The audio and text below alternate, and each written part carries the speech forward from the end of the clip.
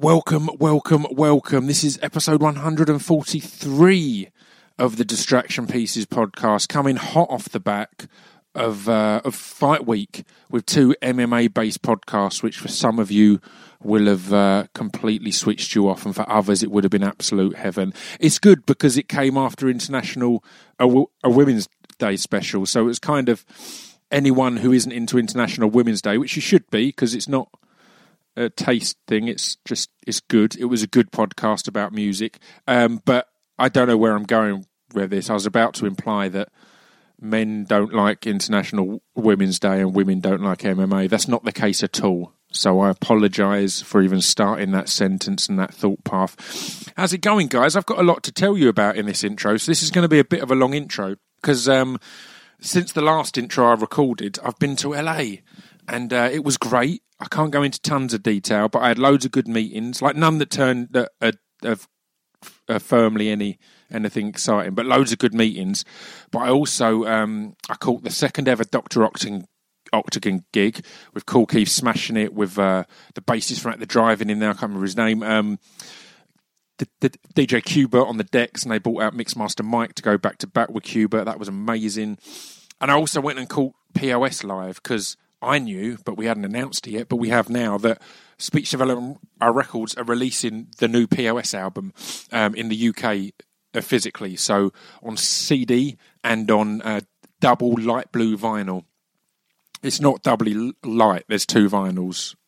I don't know what that would mean if it was doubly light. But yeah, I'm really hyped about this, and it's been amazing, the reaction to us announcing it. And the reaction to the single at the moment, Faded. If you haven't caught it, catch it. I listened to it on loop as I was driving around LA. The whole album's amazing. Gravedigger is a favourite. A Superposition, a Sleep Drone / Superposition is a favourite, but Faded was the one that just had me. It's got Bon Iver on it and Lady Midnight. And yeah, it's kind of weird. Everything I release on the label, it's kind of left field. So I'll often send it out to DJs and stuff, and they'll be like, this is cool, but obviously I'm not going to play it on the radio.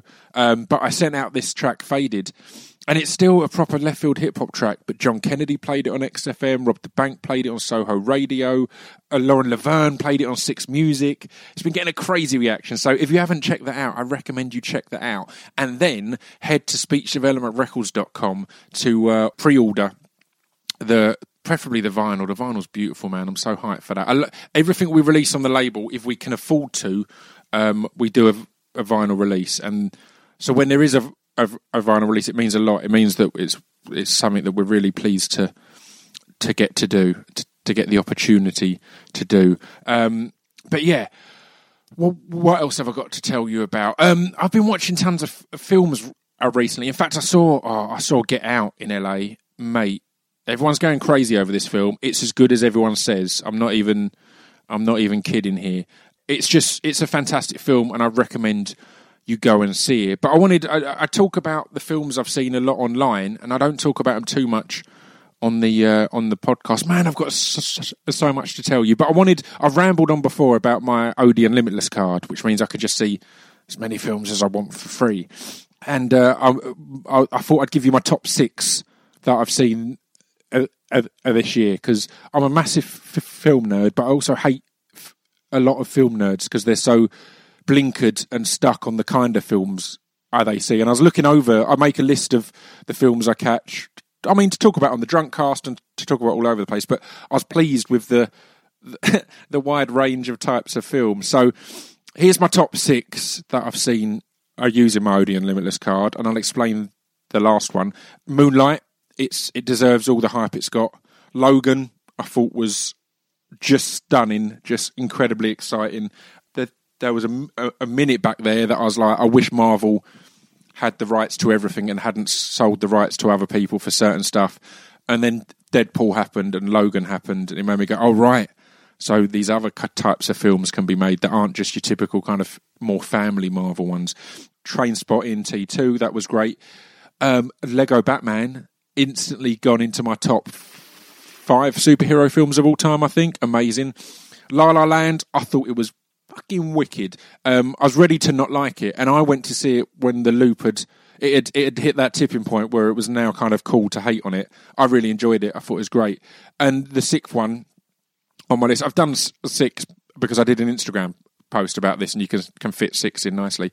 The 6th one was Get Out, which I thought I'd explain this because I saw it while I was in LA, and I enjoyed it so much because I've got a Limitless card, so I don't have to pay. I went to see it again as soon as it came out over here because I was like, well, it doesn't cost me anything. It's that good. So yeah, they're my favourites. I'm kind of rushing. I mentioned the Drunk Cast. We're going to do another Drunk Cast soon. People keep asking, when's the next Drunk Cast? It's on its way. It's a case of finding the time. And to be honest, I've just had a great backlog of guests. Today's guest is amazing. Next week I've got James Buckley on. The week after I've got Kelly Marcel, and they're just I've been blessed with an array of guests. So the Drunk Cast is coming, but Chris and Stu from the Drunk Cast have got their own podcast. It's called Hardcore Listing. It's a list-based show. It's awesome. The teaser trailer is up now. It's an absolute mess. It's 3 or 4 minutes long. It's on iTunes and Acast and all that. I recommend you go and have a listen to that. And I mean, it may put you off ever listening to their stupid podcast, but it's on the Distraction Pieces Network, and I'm excited to have them on. And I'm crazy hyped about this show because they've got a load of really good guests. The first guest is me, which is nice, but that's good because you're used to the 3 of us. But the great thing about this podcast is there's kind of 2 selling points each week. There's the guest you might be into, like with my podcast, for example. Let's go with next week. I've got James Buckley. If you don't like James Buckley, you might not listen. I mean, I'd recommend against that because it's one of the best chats I've had, and it's really interesting to hear. If you don't know, James Buckley played Jay in The Inbetweeners, and he couldn't be less like Jay from The Inbetweeners. So it's a really interesting kind of juxtaposition of his life that, you know, that's the kind of character that if you see him in the pub, you're going to want him, or a lot of his fan base, or want him to be Jay or want him to be Larry. So it's an interesting podcast. But my point is, if you don't like James Buckley, you might not listen to that one. Whereas, like, James Buckley is lined up to be on Hardcore Listing. If you don't I like him, the subject he picks for his top 5 might be something you like. He might pick his top 5, I don't know, British comedies. And then that will draw you in. So, yeah, I'm excited about this podcast, and they've got some amazing guests. They've got me on, which isn't that amazing. I'm pushing them to do episodes on their own as well, where you guys have suggested top 5s for them to do, because I think that's always great. They've got a Justin from Elastica. They've got the guy from Love Beer who put all the taps and that into Stu's a little bar, and they're discussing their top 5 ales, I think it is, and top 5 bar snacks, which is hugely exciting. That's a hot topic in my opinion. And then they've got loads. They've got loads lined up. I believe I don't know if I'm allowed to reveal them actually. I'll shut up now. But they're going to have loads of really good guests. So check that out. Hardcore Listing. If you can, it'd help a lot if you go and download the teaser trailer and then subscribe, because that will mean that when the first actual episode comes out, which is next week, they'll get a load of downloads at once, and it will have a good impact and help them get sponsors and all this kind of. I know I go on about this all the time, but particularly with a new podcast, it's important to get that first impact. So if you can go and subscribe, that would be fantastic. Is that everything I need to tell you about? I've told you about the POS record. I've told you about Get Out and some good films at the cinema. Let's talk about this week's guest. She's lovely. I'm a big fan of 2 of the shows that she's done in the last few years, Chewing Gum and Crazy Head. So I was really pleased when she was up for having a chat with me. Even more pleased when I had to go into deepest, darkest South London for it, because that's my roots. And we had the most lovely chat. It was. I love it when it's someone you've met for the first time and you just hit it off, and it's warm and engaging from the get-go. So yes, enjoy this, and I'll be back at the end with some more information. Oh, that's another thing I should mention. This Saturday we return to the book club for our club night. We Are Lizards. I'll be there. Stu will be there. Chris will be there. We've got Eddie Temple Morris. We've got Cutmaster Swift. We've got DJ Destruction. We've got Discotheque Credits. We've got an amazing lineup. I'll be honest, I don't really know when it ends. because we've got such a big lineup that we got an extended license. So I think we go till 4, but the clocks like go forward or back or something. So 4 might actually be 3, or 4 might be 5. Or so basically, just you're going to get more than you normally get for your money because we've got an extended license. So you'll either get an extra hour or like an extra 3 hours. So come down to the book club. It's free before 9 and £5 after. We've got a crazy lineup. I'll be there from like 8 o'clock. So if you want to come down, hang out, have a chat, have a drink, have a photo, anything you want, I'll be about. I sometimes have people bring stuff down and want me to sign stuff or want me to sign them. I often forget to have a pen. So if you want any of that, just bring a pen along and that. But yeah, the book club, Saturday the 25th. Did I say Friday earlier? Saturday the 25th. Yeah, this is the Distraction Pieces podcast. What number episode is it? I said at the start, is episode 143? I'm scrolling through my phone to look at the episode numbers. Yeah, it's 143 with the wonderful Susan Wokoma.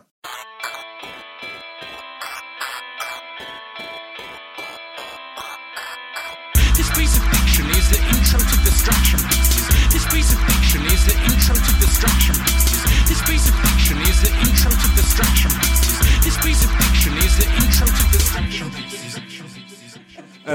And that's it, I've begun. So I'm here with Susan Wokoma. How are you? Hey, I'm good. I'm really, really well. Thank you for having me over. I'm excited to be back in South London. The drive here excited me hugely because we're right near the Horniman Museum, which my nan used to take me to as a kid all the time, and I adore it. So I was driving, just having the best trip down memory lane. Have you been there at all? Yeah, I went. Do you know what? I went. It's great. It's one of these things because Hang on, I've got that round the wrong way. There we go. Thank you very much.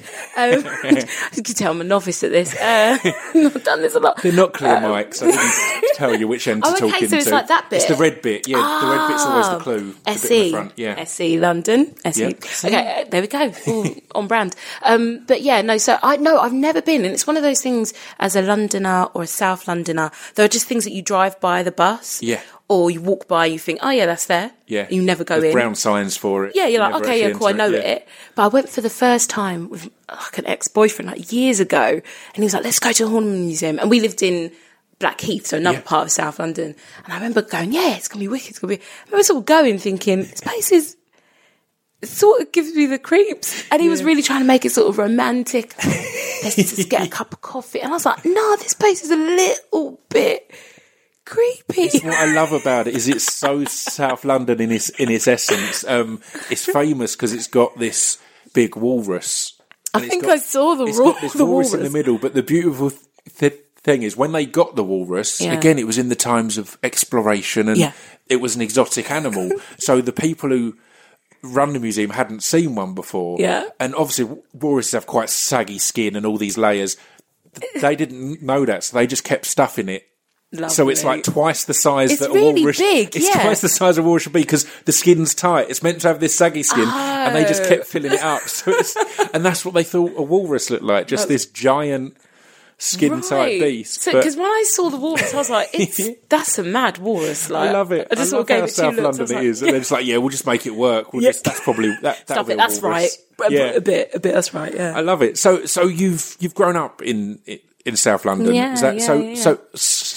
So how was that growing up? Particularly when you will have been. It's a weird one, South London, because it's not somewhere you'd instantly say everyone is thinking I'm going to get into the arts. I'm going to be an actor or a performer. But there are a lot of really good art schools and workshops, and you are still in London. So as a growing up, was acting and writing and stuff like that always your goal, or what was the... No, I mean, I grew up in, I have Nigerian parents, and they really, really placed a focus on academia and doing well in school. And but the thing is, they were quite cool because my older sister, Emmy, she's a musical theatre actress.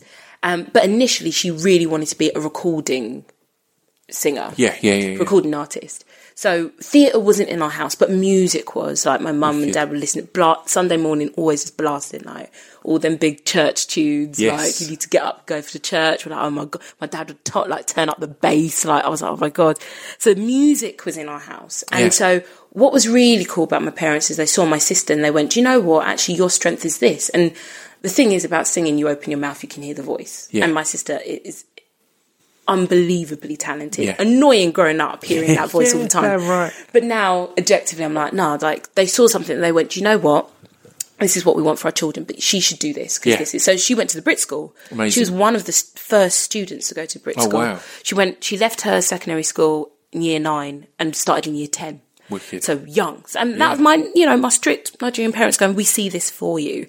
However, because they saw that from my sister, they were like, so you're going to be a doctor, right? You're going to be a lawyer, right? Yeah. And I was like, yeah, sure. All the pressure is on you now. All of it was on me. And I did well at school and I was a bit of a neek and I just sort of, I focused on my work and stuff. So they're like, oh, this is easy. It's quite clear that she's going to do something like that. Yeah. And then I had a one of my secondary school teachers in year 8. So I was 12, 13.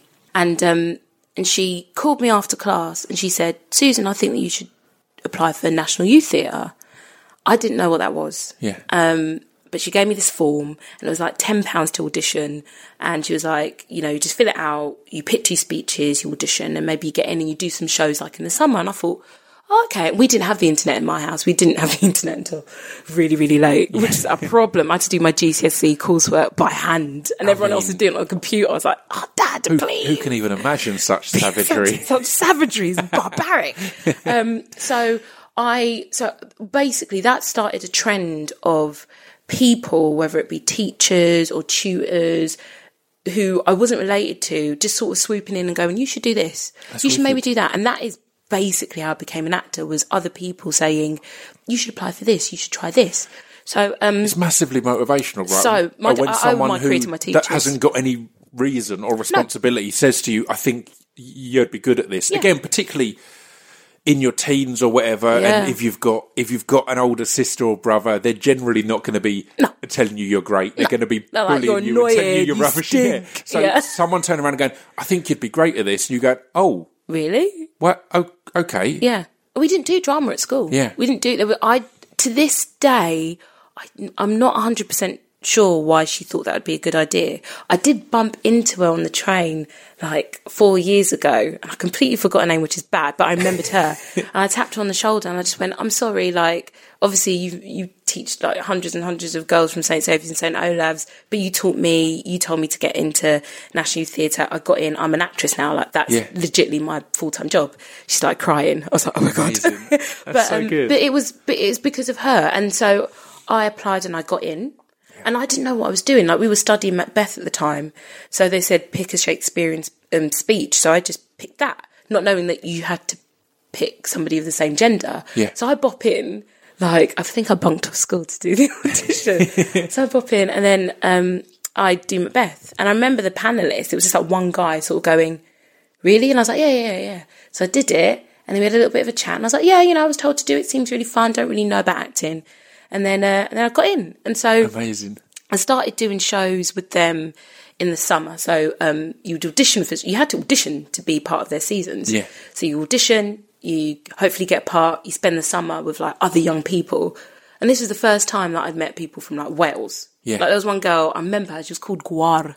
That was her name. Wow. Yeah. It's a great name. And she started speaking Welsh at me and I was like, yo, what is this? I'm so confused. Luckily she was really patient with me and she was like, yeah, there's this language, it's called Welsh. And so that was the beginning of meeting other young people who were, but the thing is back then it wasn't really to do with we want to be actors and be in the industry. I literally spent from 13 to 19, which is how long I spent with the National Youth Theatre. I just messed about. Yeah, it's something to do, isn't it? It was, but it was amazing. We were working hard. We were working actually real adult hours. We were rehearsing Monday to Friday, 10 till 6, and you do like a 4-week run of a show.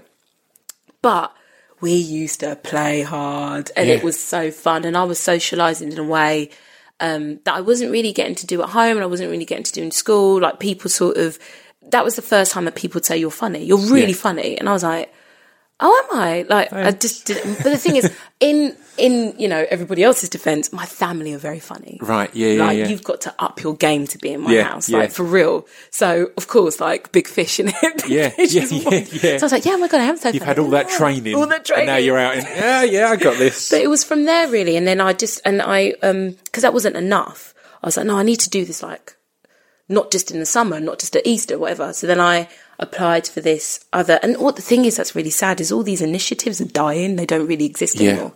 So this was a company run by English National Opera and their charity called Ian O'Bayliss, and they ran a Saturday drama club. So you do 1 hour of dance, 1 hour of singing, and 1 hour of drama. And so I thought, yeah, okay. I auditioned. Again, you paid maybe 20 quid for the year or the term or whatever, which I just saved up out of my own, but I just basically didn't eat at school because I couldn't tell my parents because my parents thought I was going to be a doctor. Wow. So I didn't tell them any of this. Proper flash dance. Yeah, right flash dance. Yeah. Billy Elliot, all that. Secretly I watched Billy sneaking Elliot. off I was like, to do the arts. I love it. Yeah. And so, and then I got in, and that's where I met instrumentally a woman called Maria Leaf who taught me drama, and I met a guy called Gareth Malone who does there's a series of shows on BBC called The Choir, and he's the choir master. So I met him of course. when he must have been early 20s. He was like young. Yeah. And so they taught me drama and music, and both of them, they were the first two people who went, you should do this career. You should take this seriously, actually. Yeah. You should think this is what drama school is and you should apply. And I just think, but, where was the evidence of someone like me doing the job? And they were like, doesn't matter. Like, you've got enough talent. And so it was through those two, Gareth, Maria, who's one of my best friends still, my English teacher. That was how I found out about acting. And those people saying, you should do it, you should take it seriously. Yeah, so that was it. It's amazing having someone kind of clarify to you that it's a serious thing as well. It's serious, yeah. Again, as long as the hours are on, particularly in TV and film, as exhausting as it can be, it is still going and messing around for a day. That's why it's messing around, which is great. Crazy. So someone telling you, oh no, you can do this as a job.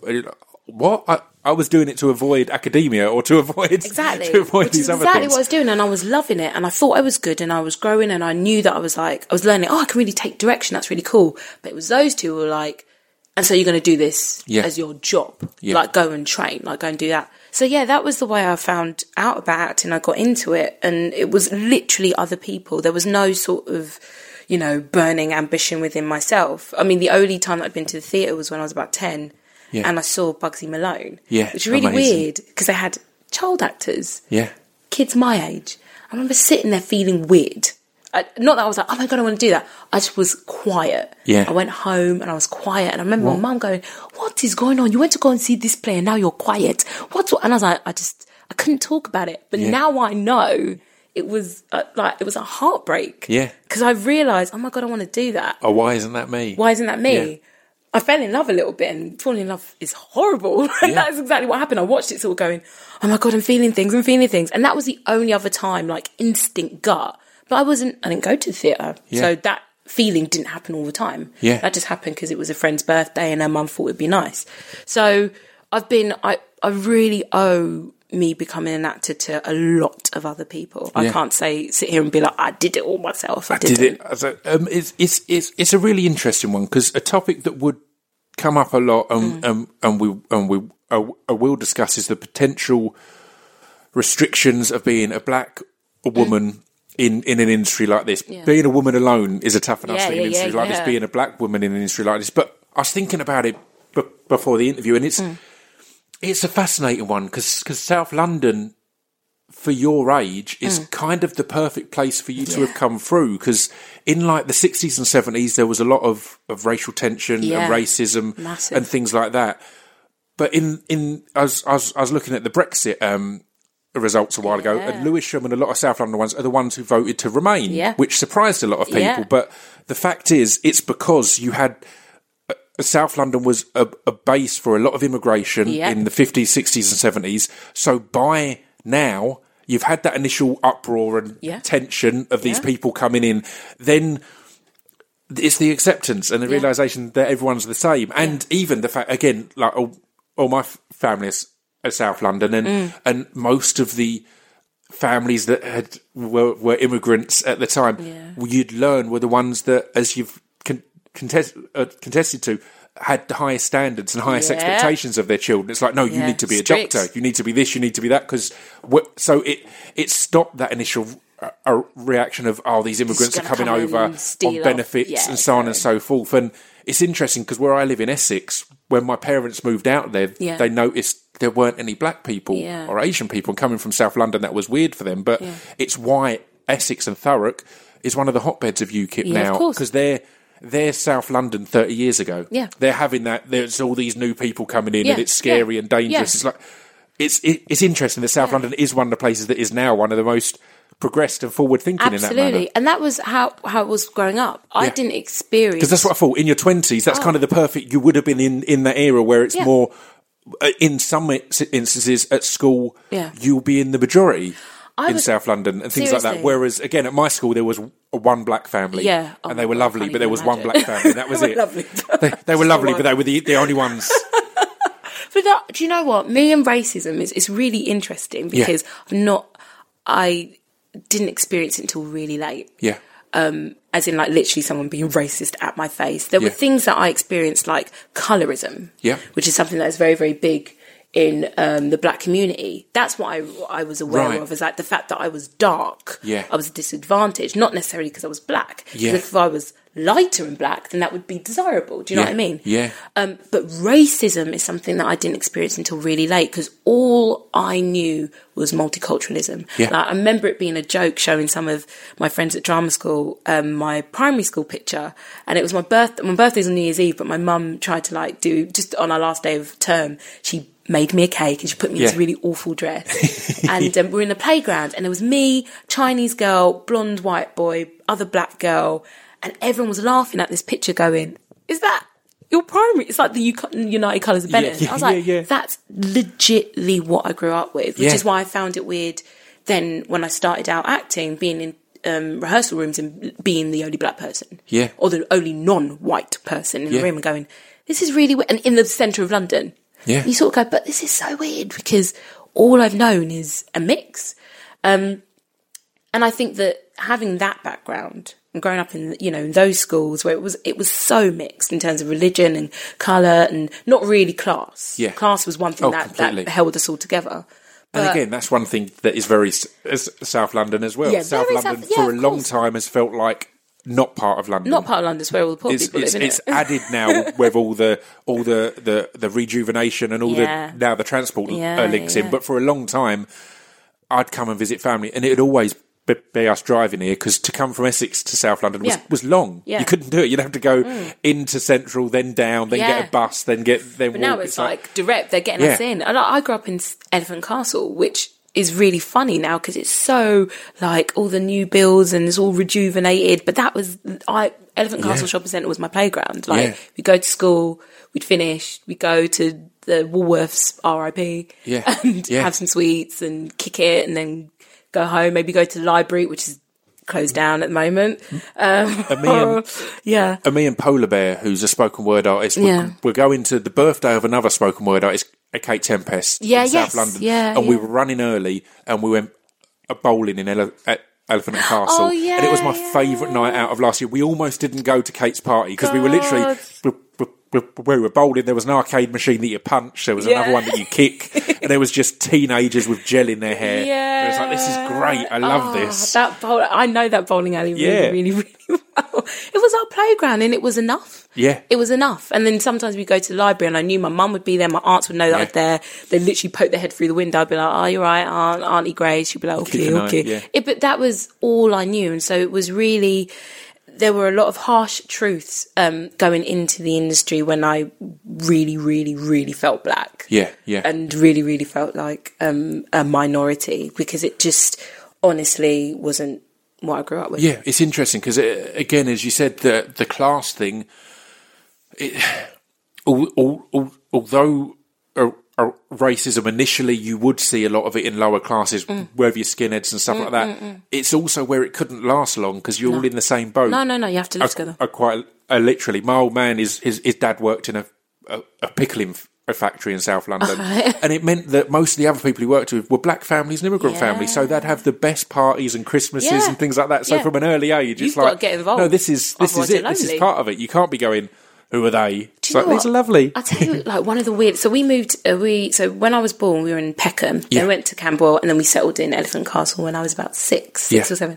And our second home in Camberwell, now that was interesting. We were in this block, and our neighbours were this big Irish family. And this is where I've got like a little bit of an affinity with the Irish, because my mum like proper loves the Irish. She's like, we Nigerians, we love Guinness, it's cool. Like, she'd always let me stay with them and hang out with them, blah, blah, blah. And across the block from us was this white family who were racist. This was the first time that I sort of blocked out because I was very, very young. Yeah. But they would like throw bricks in our window. There was one time my sister was in the bathroom, they threw a brick and she had to go to hospital. My older sister. That's outrageous. And they would harass us. And I didn't really understand what was going on. I just remember my mum being very, very upset a lot of the time because we were really, really small.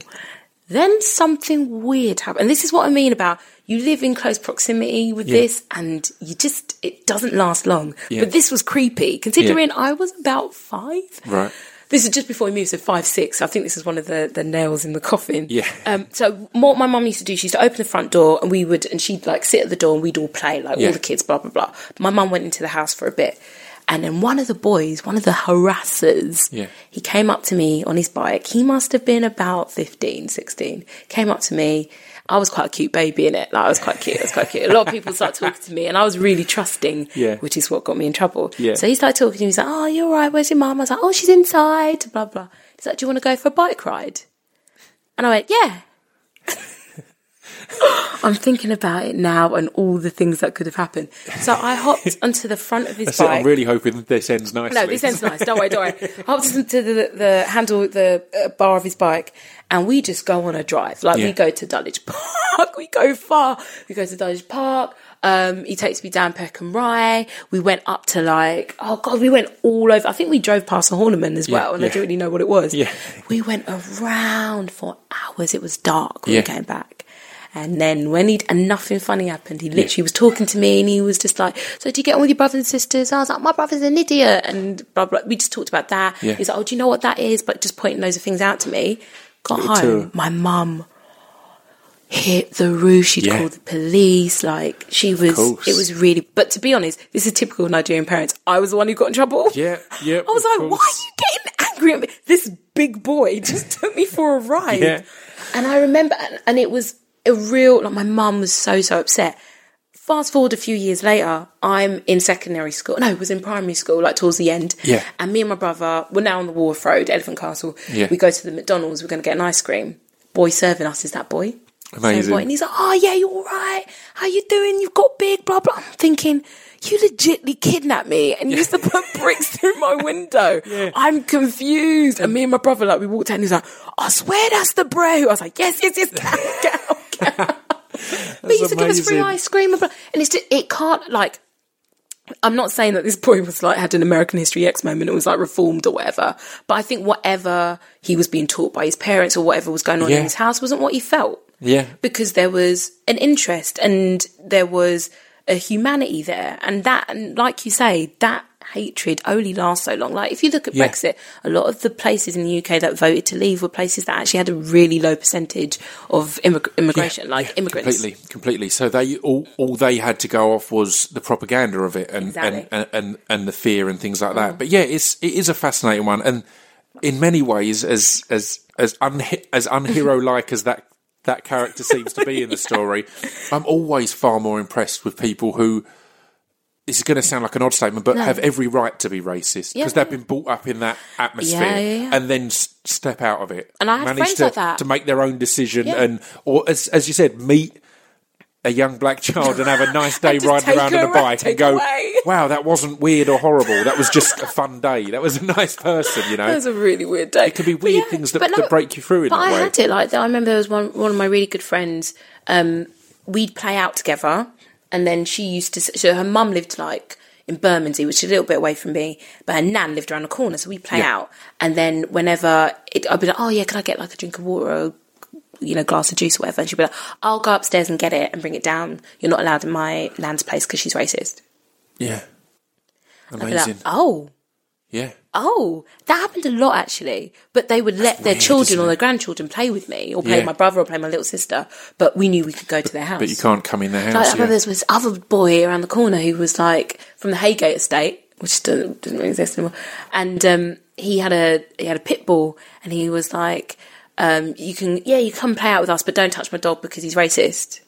This dog had been trained A to trained attack black people. racist dog. That's insane, isn't it? Nuts, isn't it? But this boy was like, yeah, let's play. And that was sort of what I grew But up that's in. it. I think so many of these things, we can try so hard to rally and change the minds of those set in their ways, but Yeah. sadly, most of it is going to be a generational thing. Yes, I think and it's so. what you've seen. It's the people who grew up in a school where there was such a mixture that Yeah. it's really hard to be. To keep hold of your racist beliefs in that situation, because Also, half your mates are of all different colours. And also, it comes down, like, I remember there was a big beef in my school. So I went to St. Saviour's and St. Olaf, big up the girls, New Kent Road. And there was this one, that things would erupt, particularly amongst girls. I mean, I'm really not for single-sex schools. I think it's much better to get amongst each other straight away. I went to an all-boys school. and it was just No. It's just, it's mad. It's a bit weird. But things would erupt, but they would erupt in a really, really good way. Like, so, you're all there. I'm there with all my, I've got my Bangladeshi friends, I've got my Pakistani friends, I've got my Nigerian friends, Ghanaian friends, Jamaican friends, blah, blah. Then one girl thought it was smart to say, she just said in the middle, like, music class, I wasn't there, saying something like, oh, yeah, like island girls are much better looking than African girls, innit? Like, let's just be honest. This spread, and this girl got, don't do that. Like, all the Ghanaians and Nigerians, they put their beef aside and they were like, let's come together and let's just find this girl. They cornered her and they were like, say what you said again. Yeah. I'm not going to say her name, I know the girl, but I just thought, why would you? It wasn't even I was going, how dare you say that? I was like, why would you say that? Why would you bother? At school, It's just just say that at drama. home, say it amongst all your lot, like, don't say it. But she learned a lesson. It was like, are you mad? And there was, of course, the girls who were like, don't you know your history? Don't you know where you're from? Blah. Yeah. And it meant like this big discussion happened. I mean, no one actually, it didn't erupt in a fight, but people were confronting it. And it just meant that you can't literally, you can choose to say that, but you're going to get, someone's going to pull you up on it. Yeah. And that was a brilliant thing about being in such a multicultural school, was that you say something, people are going to come find you and be like, what did you say? And it's where those things develop out and get ironed out. Again, there's a massive history of Ghanaian and Nigerian rivalry, the beef, which I still don't completely understand. But then again, there becomes a point where you're all South London, or you're all St Olaf's, or you're all whatever. It's like, when the other schools would come to beef us, we would all it's be like like, we're all not the girls divided. together. We're all from this place, and that becomes your identity, which is a beautiful thing. And also, I'm talking about beefing, but I was never involved. Because I thought if I get involved, I'm going to get in so much trouble. So I'd always like stand in the back going, "Oh no, essay, don't do that." But like, sort of like eat my chicken and chips. Like, this is so fun. Leave it. This is great. This is really fun. I was too much of a chicken. So how was it then moving into the theatre world, which again is somewhere that, because of it being largely dominated initially by upper classes, it is somewhere where there was levels of more racism than sexism, I guess. Because again, the theatre has always been quite a mixed gender thing in many ways. But how was that to kind of enter into that world? And did you feel prejudices that you hadn't experienced growing up? Interesting. That you suddenly go, hang on, is that person treating me in a certain way? Yeah, I mean, because I did a lot. I did loads of National Youth Theatre, and I did loads like in my spare time. I really did, when I wasn't at school, I was doing other things. So when I then, like graduated from drama school and was finally in rehearsal rooms, I felt really confident and I felt really fine. But that's because I had the shock of, National Youth Theatre are much more brilliant at it now in terms of getting loads of different people from different parts of the UK, different backgrounds to be members and to apply. They have loads of bursaries in place for people to apply as well. But, I remember when my first week, so you do a 2-week course. I remember being in the middle of Holloway Road, because that's where their base was. And I was like maybe the only black girl. I was the only black girl. Right. I was like a black boy, maybe 2 other black boys in our course. And I remember thinking, this is weird. I'm in the middle of London and, oh, right. So I got very used to being one of the few in a room. So when it started happening in professionally, I was like, okay. But by the time it started happening professionally, I was like, this needs to change. Because I felt uncomfortable. Like, it's not that anything bad would happen, but there would be things like people wouldn't really know what to do with your hair. They wouldn't really understand it. They'd ask those questions and you'd start boring. If there's more of us in a room, like, that's unlikely to happen. So things like that. But nothing awful and nothing that made me feel, particularly at National Youth Theatre, I was empowered and I saw an influx of other people being, you know, because they had their outreach programme, which I got involved with, which is literally going into schools and recruiting young people to apply.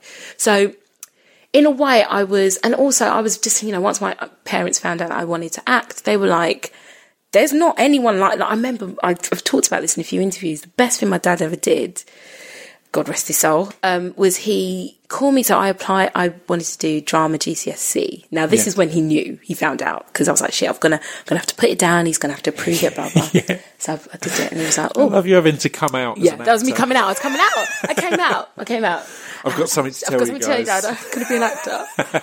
And my dad called me into his room. My dad was like, he was really fiery man, really, really bad temper on him. But his temper wasn't here today. And that's when you should be scared. He called me into his room and he was like, okay, take the remote control.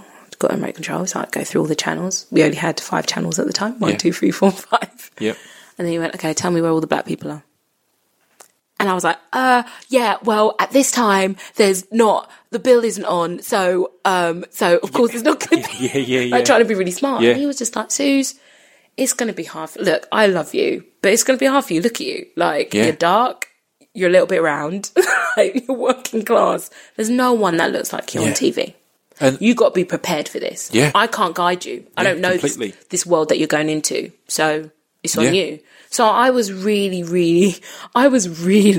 prepared for it to be really hard in my head. I've always been like a happy pessimist. I've always gone, you know what? It probably isn't going to work out. That's going to be all right.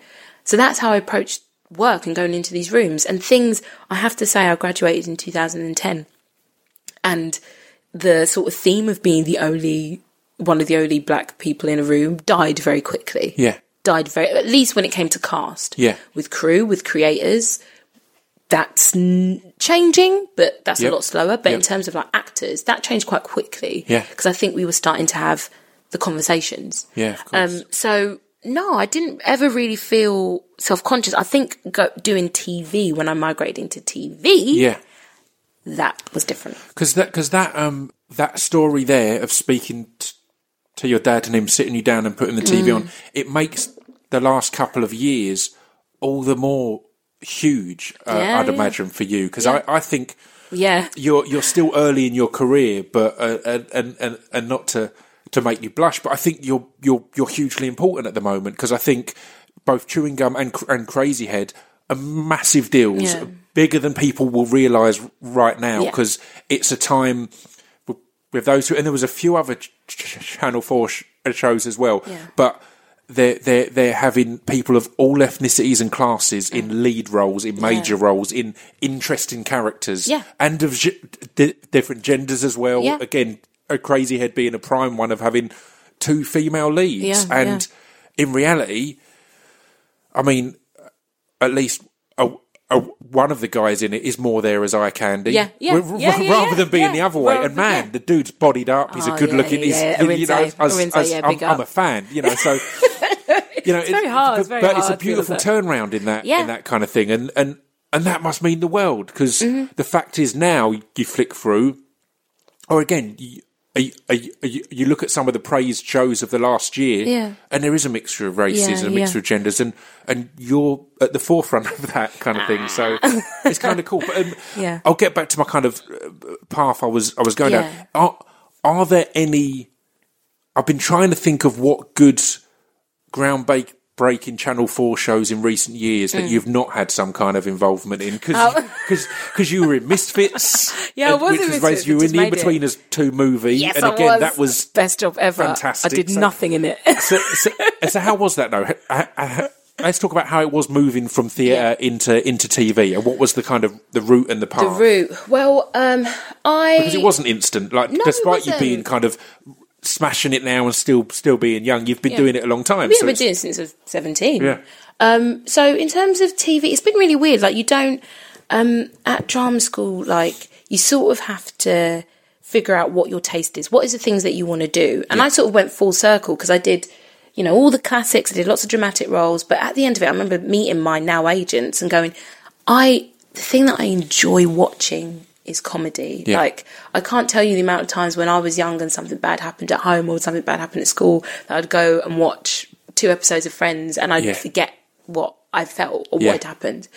It means so much to me, and I feel like comedy can move people in. I don't know, that's completely. And I made that very clear. Like, of course I can do anything because I just went to drama school. I know I can, but this is what I love. Yeah. And so, but when you're starting out, you just do the jobs that come to you. So, you know, you do your Holby City, you do your Doctors, Big Up Birmingham, like, you do all that. But in terms of... I love that there's those shows with Holby City, Casualty, The Bill, that are essentially... It's work experience. Mm-hmm. It's getting your your apprenticeship. It's like it's the but on TV in front of loads of people, a book show, you know, and all that. But there's so many people that I've talked to on the podcast. Even I'll go on their IMDb and you'll go to the site and it will be The Bill, Casualty. You've got to do it. If you haven't done it, it's something wrong. I feel like you've got to do those shows, and it felt like such a stamp of approval to be able to do those. And you're like, I've done it. Yeah. But like in terms of screen work, if I'm being really honest, because of like the way that I look, which, you know, I'm really happy with the way that I look. Like, it's great. It's really, really good. It's really good. But I've always been, because I had to be in front of a camera when I was a very awkward teenager. That was my first job. It was a real brilliant learning curve that I'm so proud of, where I had to really look at myself and go, that's not important. Yeah. And go, I'm not going to be that actor. Yeah. I made a decision really early on to not be like the ingenue, to not like, because I could make the effort, wake up, you know, an hour and a half earlier every day and do my hair and get weave and get blah, blah, blah, blah, blah, which I know some women do. My little sister does. Big up. It's a lot of effort and a lot of time. It's not what I do. It's not who I am. And so there was just a real moment when I was younger and throughout drama school, I went, you know what? I'm not going to rely on that. I'm not going to rely on my youth or my looks or whatever. It's so important and so hard to do. It's heartbreaking to look in the mirror and go, do you know what? I don't quite think that I'm Halle Berry. But as an actor and as a performer, it's the most important thing. I had it recently. I watched the first episode of Legion. Okay, which is on FX, I've not seen it. It's really good. I really enjoyed it. And I was halfway through and I wanted to look at, it was in the advert breaks. I'm not on my phone during the show. I've got respect. Yeah. I go on IMDb to look at one of the actresses. Yeah. And I realised that the lead guy was Dan Stevens, who was in The Guest. Everything I've seen him in, he's been absolute heartthrob, absolute smouldering brilliant. And in this, he's a nervous shake. And I honestly didn't recognise him. And I'm like, mate, that's amazing that... Because again, I've had 3 acting roles and I've only seen 2 of them so far. And each of them... There's bits of ego the first time I watch it going, oh, how do I look? Oh, how do I look? It's like, that doesn't matter because the character isn't about that. And that's something that you have to be really more confident, I think. I think it's insecurity, and this isn't hating on anyone, but the people who are trying to look as sexy as they can in every role or whatever else, because it's like, well, no, that's not your character. That's not your character. And you know, that's thinking about you as a product or a person rather than the character on screen, right? Yeah, very early on I thought, okay, I can't think. Some actors do, and there are some, you know, you meet these people and they're charismatic and they're naturally sexy, like they literally scream sex at you and you're like, wow, how do you, whoa, my God. I'm so glad. I can't wait for Ryan Gosling to play an ugly person. Yeah. That'll be the biggest test. How though? My God. Try and not be charismatic, Ryan. Try not be charismatic, Ryan. Just for a minute. Or any of the Ryans. Ryan Reynolds, Ryan Gosling, all of them. What is that? It's just... It's annoying. Handsome Ryans, but yeah. But I don't know. I just was very honest about who I was. And it's, you know, the thing that gives me the most joy is when people don't realise that they'll see me on the street, and it doesn't happen that often, but they'll go, shit, you the girl in and you're in what? And they don't know that I'm either in both shows. They don't recognise me from, there was one guy that I was in a play with and we were chatting, he was talking about chewing gum for ages at me, and I was like, he's sort of talking about the show like I'm not in it. And then I went, you know I'm in chewing gum, and he fucking didn't know. Brilliant. But for me, that is the biggest... I'm not just saying it. Like, it can be a sort of defence mechanism to go, I don't care about looking, being a size 10 or being pretty or whatever. That can be, I'm very aware of that. Yeah. But just genuinely, I looked at sort of the things that I like to do, the things that I like to watch, the kind of actor I want to be, and I went, that's not part of my equation. And I think that's made me approach screen work in a way that I don't feel restricted. And I think that's how I can't, there's no formula to it. I don't really understand it because ultimately you audition for a job, you get it or you don't. But a lot of the work that I've done I've been free of any sort of label of you've got to look a certain way or be a certain way. This or be and that. It's where I'm happiest. Again, I had completely that. I looked you up on Twitter and followed you because of Crazy Head. Yeah. And I'd previously raved about chewing gum. And then I saw in your profile chewing gum and I was like, oh shit, Like I'd watched the whole series of Crazy Head and not made that connection. See, for weirdly. me, that's the biggest compliment. But again, it's both shows I'd watched every episode of. So a chewing gum felt like it was your kind of your biggest role at that point, or your breakout role that you could really get into. Yeah. How was that, and how was it as a role, particularly again coming from a strict Nigerian family that you're playing that role of in the first series at least, the sister that is very kept under control and ruled by who you should be and how you should behave. And you've got obviously Michaela Cole, who's been on the podcast and wrote the show and is amazing, who's playing that role of she's suddenly got her freedom and got that moment of, oh wow, I'm free, but not really sure what to do with that freedom. Going, oh, I'm okay, I don't know where I'm meant to go now. I loved it because what it was looking at, I feel like, not exclusively, because ultimately it's a show that's telling you a really fun story about these young people who happen to live on an estate. Yeah. But, of course, me, the actor, then goes, all right, I'm going to dig a little bit deeper. And what I found really interesting about Cynthia and about Tracy was that these were black women who were restricted in some way by whether it be religion or, culture. They were a little bit strangled. And that's what I've not necessarily experienced, because I feel like my parents, despite their horror at me ending up being an actor, they did something right with me, because I've never, I've been... The things that I could have battled with, I haven't. And in terms of like me and, looking in the mirror and thinking, oh yeah, I'm a decent person, I genuinely feel that. And that's down to my parents, even though they don't know how they did it. But what I experienced through a lot of my friends was there was a restriction about what you should be as a woman, what you should be like as a black woman. Yeah. And religion was a big part of it. Of course. Because my parents were very religious, but sort of they came to it like tenfold a little bit later on. Yeah. And it's often the way the late converts are the most, they're like hardcore, stringent on it. But I used to fight with my mum about it. I used to not want to go to church. I used to be like, I don't agree with this. I read the Bible and I read these two versions, and there's this version that says that women shouldn't go to church if they're on their period. So what's that about? Because I know you go to church. My mum would be like, just shut your mouth. And I'd be like, but I can't.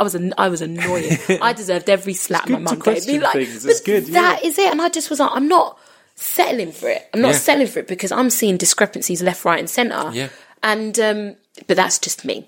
And so to play a character that was deeply, deeply religious and battling with it, but does actually believe in God and loves God and wants to sort of follow her, marry her impulses that are very, very natural with her belief, was really interesting for me, because it made me look at religion in the kind of whatever works. We're just trying to get through life. Yeah. Life is really hard. If that's what gives you comfort, and do whatever you want. Yeah, let's not ask too many questions. Do whatever you want. Like, whatever. But, I do ask questions, and that's just me. That's really annoying. But what I felt personally about Cynthia was that it was really interesting to explore a black woman who felt restricted by religion, because I feel like a lot of people do, in terms of like how you should look and, who you should be with and the kind of music you should listen to and the places that you should be. And, but it was fun to do. Again, this is what I mean. I approached it very, very seriously. Yeah. But it's comedy. Yeah. And I feel like those are the best places to explore serious subjects. For me, chewing gum is deadly serious. Like, there's a lot of serious things that go on, but we do it in a really funny way. And it's the perfect balance of telling absolutely, truly ridiculous stories and situations, but again, having that serious point coming across in there, truth in it. And I think, because Michaela, it originated as a play, there has to be truth to it. We were very, very, the conversation that we had originate in the sister relationship was, why does Cynthia freak out when Tracy leaves? It's because she's losing her friend. Her friend is going to explore the world. And so she goes, oh my God, I'm losing her. Okay, I'm going to try and do the same. I have these impulses too, but I can't, have sex until I get married. Okay, who's the nearest man? Ronald. Okay, we'll get married. I'll get married to Ronald and then I can have sex and it'll be fine. Like she's in this panic of losing her family. And so that's how I approached it. But then of course, I wear the clothes and I've got a very specific voice for Cynthia as well. And it becomes a riot. Was there any, because as you said, it is you're approaching it in a semi-serious manner, but it is a comedy role. Was there any, in the back of your head, mockery of people that you went to school with, or someone that you were like, oh, she was the one that was all this, and I'm getting to kind of almost take the piss a little bit, or tease slightly on this kind of film? I don't know whether I don't know anyone who's extreme as Cynthia. No, it was based on no one. It was about taking this theme of being trapped and not really understanding or being engaged with your sexuality and turning the dial up. Something that I recognise in a lot of my friends. Not in myself, actually, if I'm being really honest. And then just turning it up by 10. But there was no one that I went, oh, this is based on. No one's that. No one's like that. No one's that kind of cray. Like. So within a year or so, kind of a release-wise, you also got Crazy Head, which must have been exciting because, it's another really unique and unusual story and thing, but the character is so different from Cynthia. It's almost polar opposites in that you're very confident and outgoing, or at least putting on the portrayal of confidence and outgoing, and can do what you want. And again, it's making essentially a zombie / or vampire type show that. Again, but is made in a real and modern way. It's not in a cliche way. It's real in England at this time. So how exciting was that to work on and to be at the forefront there? It spoilt me. It's actually, that job has ruined me now because I've never had the opportunity to originate something in that depth and to have that many lines. Like me and Cara were just like, Cara who plays Amy in the show, we're just like, I can't believe that we get to say all this stuff and we get to do all this stuff, and it's amazing. It's spoilt me because now that I've done it and now that I know that I can do it, I'm like, I can't play bit parts anymore. Like, it's ruined me. I'm done. Like, that's it. Like, I'm ruined now. It was amazing. And it came at a time in my life where I was really, really not confident. I'd been through the mill a little bit, and it arrived so quickly on my lap. I really was like, I don't know whether I can do it. I literally don't. It was the first time in my life where I went, I don't know whether I've got the stamina or the minerals, because I knew that it would be physical as well.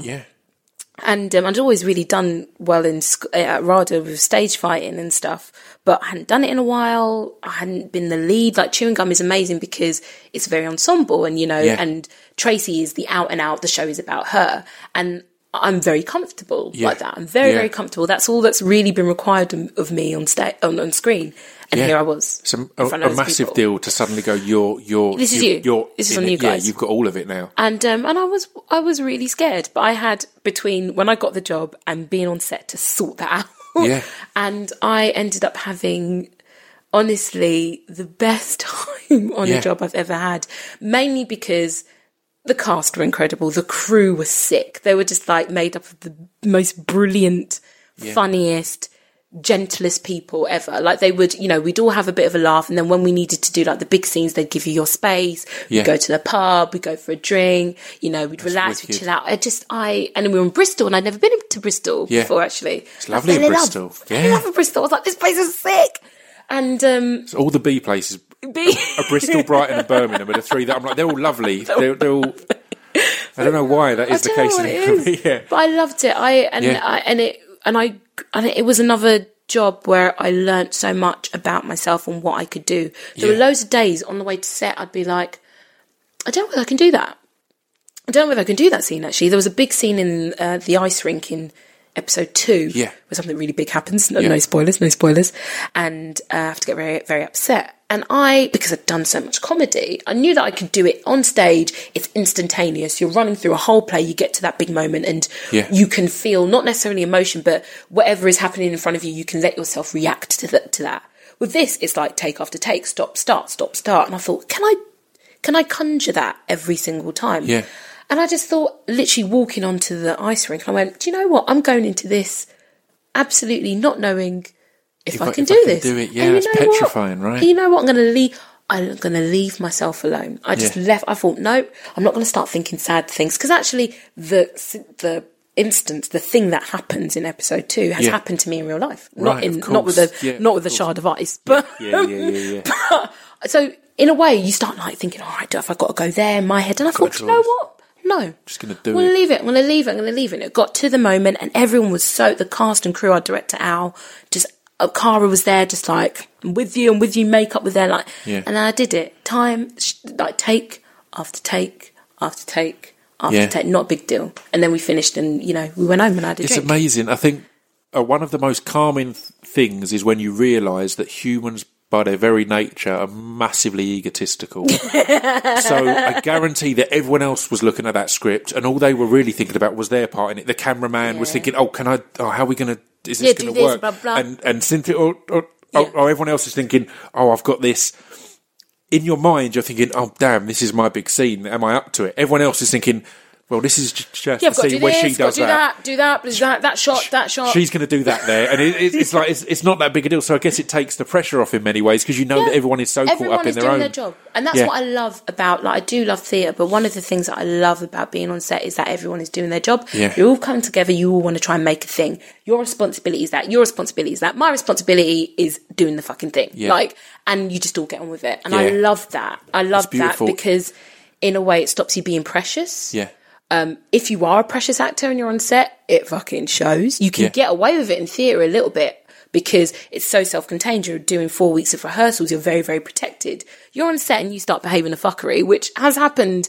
I've worked with a couple of people and everyone's looking at you like, mug. Yeah, like, you're a mug. What you doing? Crew are looking at you like, you're a mug, innit? We all know you're an idiot. You can carry on being an idiot, but none of us like you. It's not actually about being liked. It's just about being respectful and knowing that this person has to do their job and that person. And when everyone is good at doing their job, which everyone was on Crazy Head, I mean, it just means that you can do some scenes that otherwise would be difficult or a bit embarrassing, a bit cringe, and you can just get on with it. And and it meant that I came away from that job going, I'm much more capable of doing so much more than I ever thought. Yeah. That's amazing. I'm really thankful for it. And playing a lead in genre as well. Yeah. Like, it's a real world that I've been open up to and people get so passionate about it. And also having, a black woman. And I didn't realise this at the time because what I try not to do is go, right, I'm doing this role. I've got to speak on behalf of all the race and all the black women. I don't do that. Yeah. Because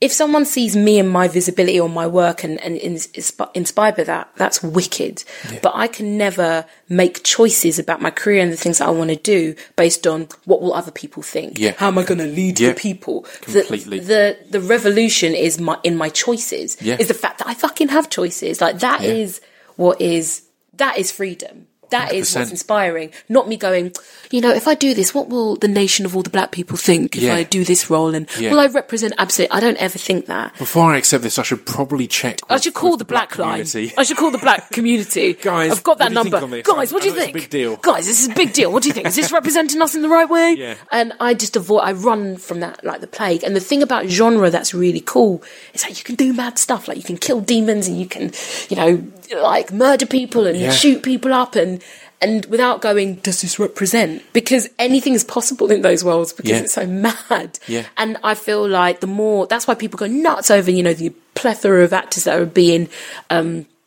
I think it's a hairdryer going. I think it's my flatmate. It's all good. It's just Dina. She's getting ready. She's really lovely, but she's been very, very nice. She's not hiding. It's good. But like, that's why people go nuts over, black actors, Asian actors being cast in Marvel superhero films because the opportunities for what those characters can do and say and be and look like is huge. Or just in comparison to a drama like a BBC drama or something like that. Riz Ahmed is a mate of mine, and he's obviously in the new Star Wars Could you tell him I love him, please? I will. I'll let him know. And we were discussing, or me and a mutual friend were discussing how massive it is that this is one of the first. This Christmas just gone, it's one of the first Christmases that a young Asian boy can open his toys and have a representative of himself in the biggest. Everyone's excited about Star Wars toys. That's a massive deal, and the thing I loved about Rogue One is there was a great variation, but it wasn't done as a statement, as exactly as you said there. It wasn't a big, this is a represent. It was like, no, that's just how it fits and how it works. That's who was right for the jobs. And, But it is a massive deal. It is a massive deal that you can have that as a child and go, that could be me. As said, when you sat down with your dad, he kind of flicked through and said, can that be you? Yeah. That was the question. Whereas now people can see you on TV and go, that can be. Yeah. It can be. I don't have to take the big leap that you had to take potentially of going, no, I'll make it work. I'm going to try I'll make it work. I'll make that a thing. And that isn't lost on me. Yeah. Like, I don't see myself as a spokesperson at all. Like, in a way, I say that because I want to be free to make mistakes. Yeah. I want to be free to, like... It's a lot of pressure. Like, for instance, when I did In-Betweeners 2, I was a tiny part in that film. Yeah. I had the best time. I got to go to Australia for, 2 weeks? I flew first class for the first time in my life. Amazing. It's a long old flight. Yeah. So in the end, I was like, I really need a bed, actually. This is a really long flight. And I learned so much, actually, because it was Ian and Damon who created the series that were directing. And we would just sit down and I'd ask them, like, because I was just starting to think about writing, and I said, how did you write the series? And so I was having to pick their brains. I was being paid to pick their brains about how they created one of the biggest TV shows in recent UK history. And their first one, which is the biggest grossing British comedy of all time. Yeah. I was like, here is the source right in my hands. Yeah. But I remember there was a couple of people who were a bit like, In-Betweeners, like, why would you be a part of that? Like, it's a little bit lowbrow. And I was so like, funny. This is why I don't do role modelly, like, speak on behalf of the people, because I did that job mainly, number one, because I got it. I got the part, but also because it's a really good reason to go off and do it. But also, I don't want to ever feel like I have to choose work to represent people, or say I choose like a really weird, funny job that doesn't go down well. I want to be able to own my mistakes. Yeah. In-Betweeners 2 was not a mistake. I had a massive time. But like it's never happened, actually. I've been really lucky, touch wood. But say if I was to pick something that was just really like badly judged or whatever, I want to have the freedom to do that, because for me, equality is the freedom to fail. Yeah, completely. Or do like weird things. But it's not lost on me that someone, and I've met a couple of young black actresses who have come up to me and gone, oh my God, I've seen you in this and it's really, really inspiring. That's not lost on me, and it is important. Yeah. Visibility is important. I think like the next step now is getting, a diverse group of people who are greenlighting shows and making shows, and being executive producers of shows.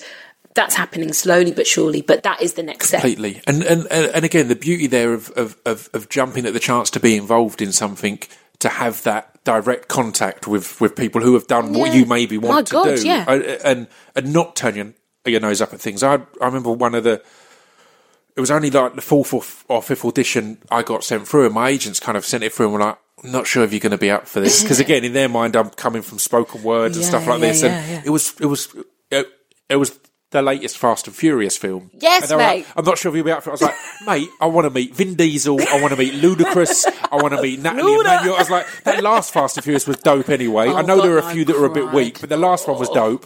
I was like, who do you think I am that I'm going to be potentially for my third or fourth acting gig going to go, no, I'm not really the Fast and Furious type. I was like, all over that. But I didn't get it, but still, I was like, I'm well up for that. Well, that's the thing. And also, again, it's the experience of being involved in those things and learning, again, from what you've said. Yeah.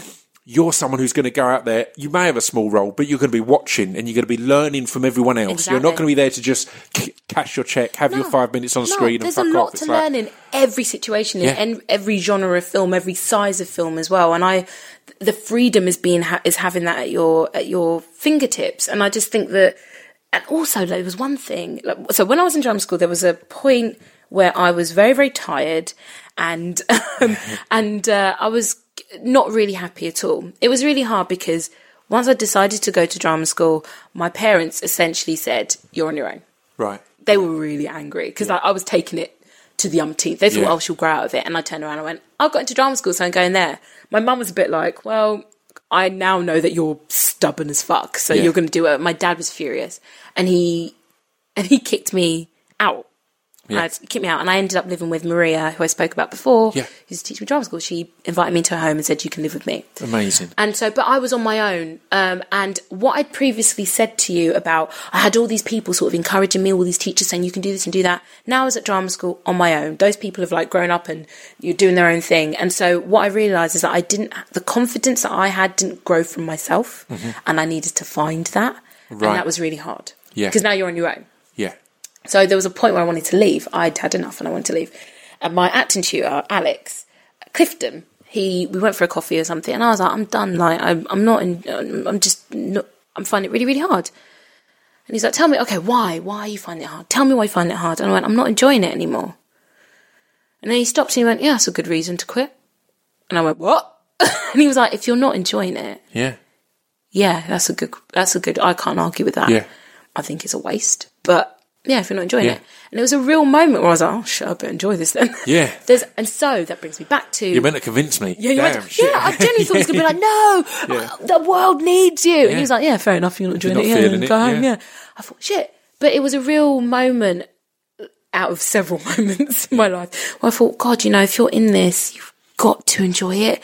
There is so much, in terms of like the business side, there's so much fuckery and like annoying stuff, and there's heartbreak when you want a job and you don't get a job, and all this sort of stuff that actually, in terms of the doing of it, you have to love it. Yeah. And so for me, when I get a script through the door in my email, it's not 1992. Stop demanding that they deliver through the door from now on. Through the door. It's like, no, it just gets pinged over to me. When I read a script, I think, will I enjoy it?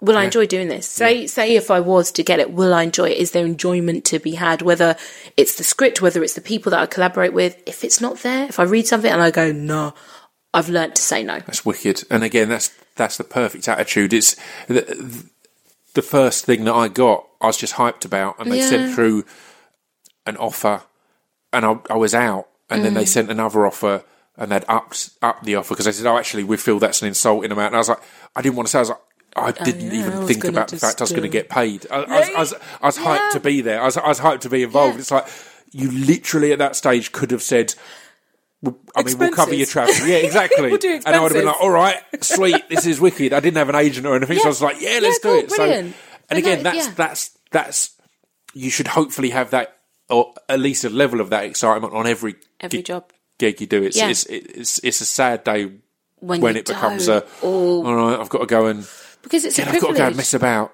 I've got to go mess about. You should be pleased with that. You should be pleased. Because you know what? My mum was a cleaner. My dad worked himself to death. Like, he worked so unbelievably hard for really not very much. Yeah. And even though it was the path that they weren't initially happy, after a while they came full circle. And we're like, this is amazing. You're doing acting. It's amazing. We've got an actress daughter. But, they worked hard. And so it's my duty to make sure that I'm doing work that I'm proud of and that I enjoy. And the moment that acting stops being that, I'll stop. Yeah. Definitely, I'll stop. Yeah, but definitely. I've been so lucky with every single job for different reasons. I've always gone, that's the joy there. That's the joy there. And so that's what I try and seek. You can't always, but so far, okay, touch wood again. That's been the case. There. So I'll start to wrap things up now. But one of the exciting things about the acting and the TV and film industry at the moment is people like Michaela and Donald Glover and a whole list of others who have gone, the role I want isn't appearing in my inbox, isn't coming through my letterbox. Isn't coming through the letterbox. So I'm going to make it, and I'm going to write it, and I'm going to produce it, or I'm going to do whatever needs to be done to make that a thing. So is that something, having worked on Chewing Gum, which is the epitome of that, I think, in the UK area at least, is that something that's inspiring you? Because I know you write as well, and you've started as writing. So is that something that's inspiring you at the moment to kind of go, right, I need to also, as well as go for auditions and get these amazing roles and opportunities I'm grateful to be in line for, let's also create some that I'd like to see on TV. Yes. Stuff that my dad would have flicked through and gone, oh, look, there's something, Oh, bless him. So working with Michaela and seeing her create that, I was like, wow, amazing, awesome. And then I worked with Phoebe Waller-Bridge on Crashing, and same thing. I was like, wow, oh my God, amazing. But I'd always had a rule. I had a very, very strict rule where I said, this is cool. This is really amazing. But I will not start writing until I'm 30. Yeah. I always said that. I was just like, because I was having a really good time being an actor. I was really enjoying it. I was meeting people like Ian and Damon, like Michaela, like Phoebe, and a host of other people who were creating, like my friend Daisy, who's got her own BBC show now called This Country, which is... It's amazing. I saw the first episode this last week, and I've series. It's genius. Oh, so that's her brother. So Charlie's her brother. Yeah. And we went to drama school. Curtin. It's so good. It's so good. Me and Daisy went to drama school together. Yeah. Comedy was always a strong point. And that show's been in development for, 4 years? 3 years? Really? Wow. It's been through the mill, through like whatever, and now it's come out. I stumbled upon it. Oh my God, I'm so glad you're watching Saturday it. Night, and me and my brother just I flicked it on and we're like, oh, we'll give this a look. And we were like, I've got a series. This is amazing. So yeah, it's fantastic. It reminds me a bit of The Detectorists, which I think was amazing. It was just so microscopic. It was so focused on such a small niche that you're like, this is brilliant. Wonderful. This is genius. It's wonderful. And all that stuff going around, like happening around you, you're like, yeah. But I always thought, I'm going to wait. Yeah. I'm in this forever. I've been doing it since I was 17. If doing things quickly was something that really mattered to me, I wouldn't be a fucking actor. For me, I'm long haul. It's never bothered. Even though it can be frustrating when you see your peers get things really, really quickly. Like when I went to drama school and there were people just leaving and doing movies, and you sort of go, oh God. But I've always known, because of the kind of actor that, going back to what I said about the kind of actor I knew I was, in terms of the way I looked, in terms of my taste, in terms of how the world saw me, I was like, it's going to be slower, isn't it? Yeah. I always knew. I just fucking always knew. So, but equally, it's going to have a longer date on it. It's not going to be that thing of, as again, it's still particularly for women in this industry, the thing of, you get to 30, 35, 40. And you're done. Exactly. Done, or the roles change at least. Whereas if you're like, no, I want the roles to change when I'm 21, 22, 20. I want them to constantly change. Constantly change. But you see, I think that probably was a little bit partly to do with why I was like, I'm not going to write until I'm 30, because I like the idea of being a fully committed actor, and then 30, this new age, then adding another string to my bow. And by that point, I would have had over 13 years worth of experience. I'd feel a little bit more confident to write. That all got put in the bin, because there's a producer who got in touch with me who was like, we've seen your work. Do you have any ideas to write? I was 28, just turned 28. I was like, oh, this is a bit early. But I pitched him an idea. I'll stall it. But I pitched an idea, and it's an idea that's, primarily set in Nigeria. It's something that happened to me when I did my first film, Half of a Yellow Sun, which is in Nigeria, and I did that with Chiwetel and John Boyega and Tanti Newton. My first film, amazing. And I arrived in Nigeria, and my dad died. And it was pretty fucking horrific. But again, this is why, people, they can talk down about the industry, but I love my tribe. And our producer had 5 days off, and she was like, do you know what? Because you have made the difficult decision to come and do this job, even though you've had a bereavement, you've lost your dad, we're going to send you to go and meet your family. Oh, wow. So they sent me to Port Harcourt to go and meet my grandparents and my half-sister and my nephew, my cousins and my aunts for the first time in my life. Yeah. And it was a really, really big moment. But yes, I met my half-sister, Olga, and she's a real, not even character. I don't like to say that because it's making her seem not real, but it was just really, really interesting seeing her life. And she'd grown up without my mum. Yeah. My mum made a decision to move to the UK and send money back, which is something that happens quite a lot. Yeah. But anyway, and then she came over to the UK after the funeral to be with my mum. For the first time in years, these two women were together. Wow. And all of that conjured, I thought, God, I really, really want to write about this. Not right now because I'm grieving, but one day I'll write about it. Yeah. So I pitched this idea. I was like, this is the idea. It's sort of like, trading places thing, UK, Britain, UK, Nigeria, what it is to be British or Nigerian and identity and blah, blah, blah. Thinking they were going to go, no. Then they went, yeah. I was like, fuck. And yes, I'm writing that. That's amazing. So I'm writing that. And since then, there have been a fuck ton of other projects, including 2 feature films that I attached to write. So amazing. It's all happened annoyingly before my 30th. but I'm going with it. It's good. It's good. good. I think all plans and structures, I think, are fantastic until they're restricting you. Yeah. Again, it's great to have that plan because you're saying, I'm focusing on this. Yeah. As soon as it's restricting you, you should be able to walk away from that plan or intention and go, all right, forget that. This is now actually a really good opportunity and an exciting thing. Yeah, yeah. It's exciting to see what's ahead then. Yeah, but it's all, I mean, some people are brilliant. Like, I've spoken to a couple of friends of mine that are like writers on other shows and stuff. And very quickly I was like, and once I got that commission and then I started having other people involved and I spoke to my new lit agent and he was like, do you want to write for other people? Do you want to write for other shows? And very quickly I was like, nah, it's all that I do will be autobiographical, whether it be directly from me or like my family. So no. So in a way, like with you, in terms of like the amount of stuff that you do, it's nice to be able to go, this is the thing that I want to do and this is the work that I want to do, but there's no time on it. There's not going, I've got to get this draft in by this day, or even though I am actually on a deadline for my for my script at the moment. But like, it is really nice to go, I'm working on stuff that is really, really personal to me that will be ready when it's ready. And the beauty of that, because some people could say this kind of, because it does seem like a new trend with Fleabag and Atlanta and all these different things where people are writing for themselves. You could say, oh, it's egotistical, it's this, that. I think it's the complete opposite, because the fact is, in the process of writing, you've got unprecedented amount of time to get to know that character that you wouldn't have if you're coming onto a script. You'd do your best, you'd do your research, you'd interpret as best you can. But if you're with that character from conception to completion, then you know that, and that's why they're all such good shows, I think, because it's not that kind of, oh, I need to write this and I need to be at the forefront, and it's like, no, I need to write this character because I know this character and I know who they are. Yeah. It's great. Yeah. Well, thank you very much. I'll wrap it up there and let you get back to your writing deadline. Yeah. But thank you very much for chatting. And where can people keep up to date on everything that you're doing? Well, the magic of the internet means that Crazy Head is still available on All 4 as well as Chewing Gum. Both of them are on Netflix as well now, which is a massive deal, because Netflix does feel like it opens. Is that I love that.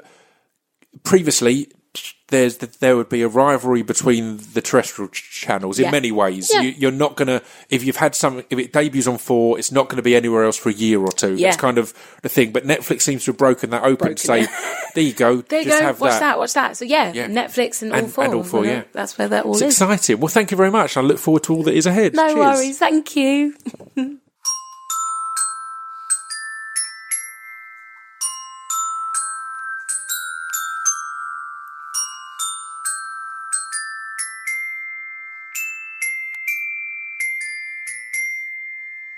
You've been listening to Scroobius Pip's Discretion Pieces. There you go. How lovely is Susan? Again, it's another one where we could have chatted for hours, I swear. I'll keep this outro short. Thank you very much for tuning in. I recommend you watch all the shows that we've discussed in this episode, including This Country on iPlayer. It's amazing. That's about it. Check out Hardcore Listing. I'll give that one more plug. Hardcore Listing on iTunes and Acast now. Subscribe if you can. You're going to enjoy it. Next week, I've got James Buckley. It's a great episode. He is quite frankly horrible to me from the offset. So, yeah. See you next week, guys. Ta-ta.